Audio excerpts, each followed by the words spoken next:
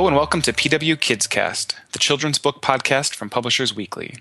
In each episode, we speak with authors and illustrators creating books for children and teens. I'm John Sellers, the children's reviews editor at Publishers Weekly. Today I'm speaking with David J. Smith, a longtime teacher and current educational consultant, whose books for children include If America Were a Village, If the World Were a Village, and This Child, Every Child. His most recent book is If, a mind-bending way of looking at big ideas and numbers, illustrated by Steve Adams.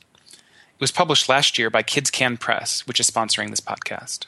In If, Smith uses everyday analogies and examples to help children get a better grasp of hard-to-imagine concepts like the size of the galaxy, our planet's 3.5 billion-year history, and the amount of money on Earth. On the subject of our access to water, Smith explains that if all the water on Earth were represented by 100 glasses, 97 of them would be filled with salt water. And if the past 3,000 years were reduced to 31 days, the first Olympics would have been held on the third day of the month, while the dodo would have gone extinct on the 27th. David, thank you for speaking with me. Oh, it's a pleasure. Thank you, John.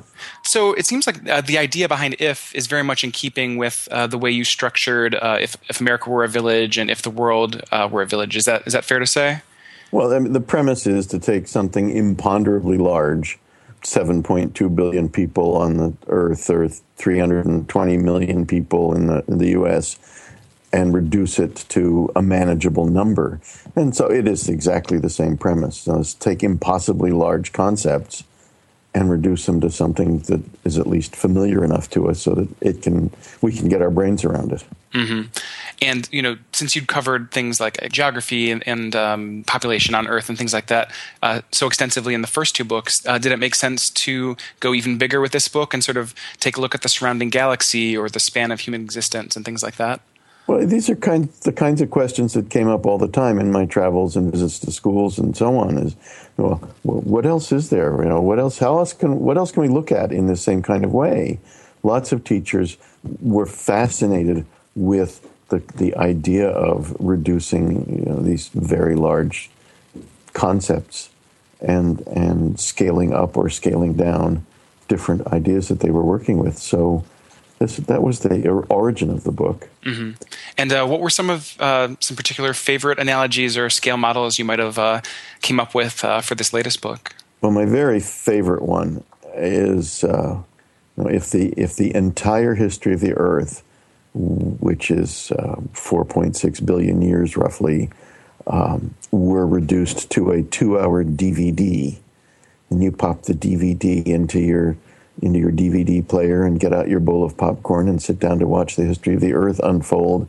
The first human being shambles across your screen in the final second, and all of recorded history, the last 5, 6, 7,000 years, happens in the final 1/16th of a second. That's so funny. That is exactly the example that I had sort of picked out myself as one that sort of immediately jumped out to me. Is that one that kids, their jaws just sort of drop when they sort of come across that idea? And adults too. I guess I'm case in point there. So yeah, it generates a laugh often. Oh my gosh, we're so tiny at the end of this huge story. We're not even the blooper reel. That's right. Yeah. That's right. And now, of course, Steve Adams' paintings play a big role in the book, too. Were you in touch with him at all as the book came together? Did you work together in any way? Not at all. Kids Can Press has been very, I'm not sure what the word is, rigorous maybe, in keeping me and my illustrator from comparing notes. So Shayla Armstrong did If the World Were a Village and If America Were a Village and This Child, Every Child. And when it came time to do If, I suggested that they talk to Shayla, and they said, we need somebody a little bit more scientific. And so they found Steve, and he's just phenomenal. The work he's done is so great. Excellent. And going back a little bit, how did you initially get your start, writing books for children in the first place? Oh, it was accidental. I have a curriculum that I was teaching to my grade 7 students in which they, over the course of the year, they learned to construct a usable mental image of the world in their heads, and then they show it off at the end of the year by drawing what we call a memory map of the world, starting with a blank sheet of paper, including 190 plus countries and ocean, seas, gulfs, etc. And I did a 7-minute segment on the NBC Today show about that, and a whole bunch of publishing companies got in touch with me and said, "What else do you have? What can we do? What can we publish? This is so exciting." And at that point, I didn't have anything except I had the notes for If the World Were a Village, which I had worked on with one of my grade 7 classes, and an editor from William Morrow came to my classroom and said, "You must have something in your files that we could publish." And I showed her these, and she said, "This is great." And 3.5 years later, even though I'd done some work with the editor on content and wording and so on, they gave me back the manuscript, said, "Keep the advance. We just can't find the right illustrator." And the same thing happened again with another publishing company. And then I had an agent at that point who found Kids Can Press, and they found Shayla, and the book became real. So from 1990 until 2002, the book was moving from one publisher to another, never being rejected, except we can't find a way to illustrate it. But always just not quite there yet. And so when it was published in 2002, it was just a few months after September 11th. And so the timing was just amazing, because people began to realize that we need to know more about our neighbors in the world. Mm-hmm. And going back to that curriculum you mentioned, that also is available now too, right? That's something that's, I guess, published as well through Fablevision? Fablevision, Peter Reynolds, wonderful company. Mm-hmm. Peter Reynolds, author of Ish and The Dot and other classics. He's got his own little publishing company and a bookstore. It's called Mapping the World by Heart. And at the moment, it's a 3-ring binder with several hundred pages and outline maps and so on. But we're getting ready to publish it just as a DVD. Excellent. And I know that geography is, I believe, something that you taught for many years. Is it a subject in particular? It seems like it's something that weaves through a lot of these books. And is it something that's especially close to your heart as a subject? Very close to my heart. I mean, my parents were huge geography fans. We had a house full of maps and atlases and so on, and so all my life I've been thinking about who we are, where we live, where do other people live, and so this was a natural step for me. Mm-hmm.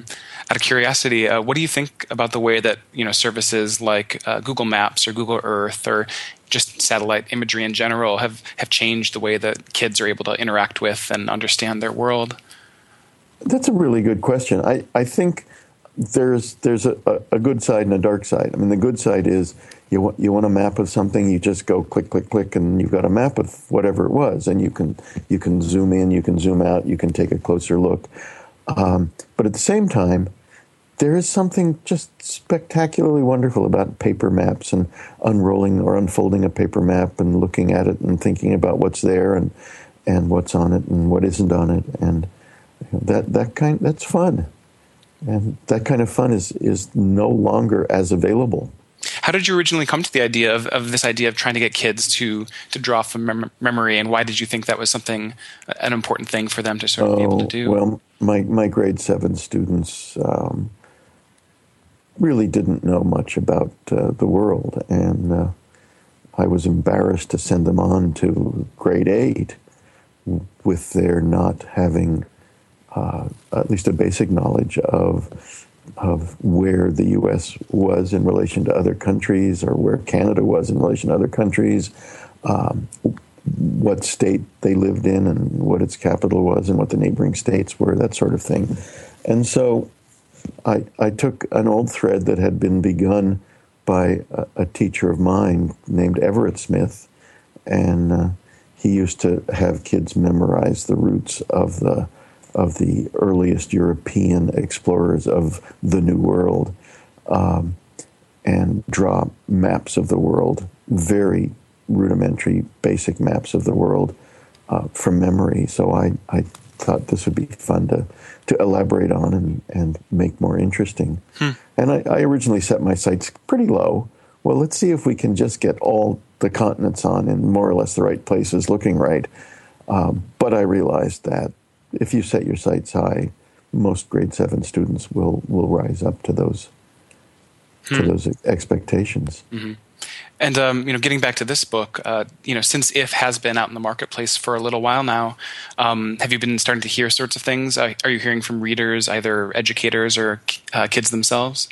Well, I'm so amazed at the success of this book. I've been hearing been getting letters from kids. I've been getting lots of mail from teachers, and Kids Can Press ran out of copies of If 3 weeks before Christmas. Another shipment was on its way, a second printing, but it was held up in some port somewhere, in some container somewhere. And so for 3 weeks before Christmas, and for the now 2 weeks, almost 3 weeks, well, actually, 4 weeks since Christmas, the book has not been available to buy, and yet it continues to be in the top 100 of all books on Amazon.ca. It's a very popular book. And I have on my website, which is mapping.com, I have pages about each of my books, and there are ways that you can go to the page about If and click, send me a question or send me a suggestion or whatever. And I've been getting lots of those too. Mm-hmm. And, given that you worked for so many years as a teacher and spent all that time in the classroom, besides children, do you always have teachers somewhere in the back of your mind when you're conceiving of and writing these books? You've probably noticed at the back of each of the books is an essay for teachers and parents. Basically says, okay, now that you've read this with your kids, or your kids have read this, what do you do next? And how can you elaborate on this? And how can you go on to whatever's next with this? And here are some lessons, and here are some ideas, and here are some resources. Are you very active in visiting schools and, The last 10 years, I've had about 150 hotel nights a year. And, I probably visit 100 to 125 schools a year. And do those events tend to revolve around the idea of these scalable activities and looking at your world in different ways? Yeah, lots of them do. Sometimes it's just an in-service program for teachers. Sometimes I do assemblies and classroom visits, and then an in-service, and then a parent night as well. So it's whatever seems most useful, and I give teachers who ask me about it, I give them a menu. Mm-hmm. Here's what you can choose from, and I'm a cheap date. That's why I spend so much time on the road. And are there any other projects or books that you're currently working on, or quote unquote big ideas that you're thinking about? Well, a couple. Right now, I'm working on one idea about. It's not exactly a light, comfortable book, but it's about global disease and understanding disease vectors and what we need to worry about and what we don't need to worry about. And the other I call extreme events, which is the atmosphere and the world is changing, for better, for worse. Whether we're doing it or whether it's just a natural occurrence, it doesn't matter. We're seeing more and more big storms. We're seeing more and more volcanoes and earthquakes and so on. And what is it that children need to know about these things? People have written lots of books for adults about these things, but no one has said, you don't need to be worried about this. This is not going to destroy us. This is not going to change our lives. But here's how you get ready for it. Excellent. Well, congratulations again on the new book, and thank you for speaking with me. John, thank you so much. This has been great fun. Once again, I've been speaking with David J. Smith, whose most recent picture book, If, A Mind-Bending Way of Looking at Big Ideas and Numbers, is available now from Kids Can Press. Thank you for listening to PW KidsCast.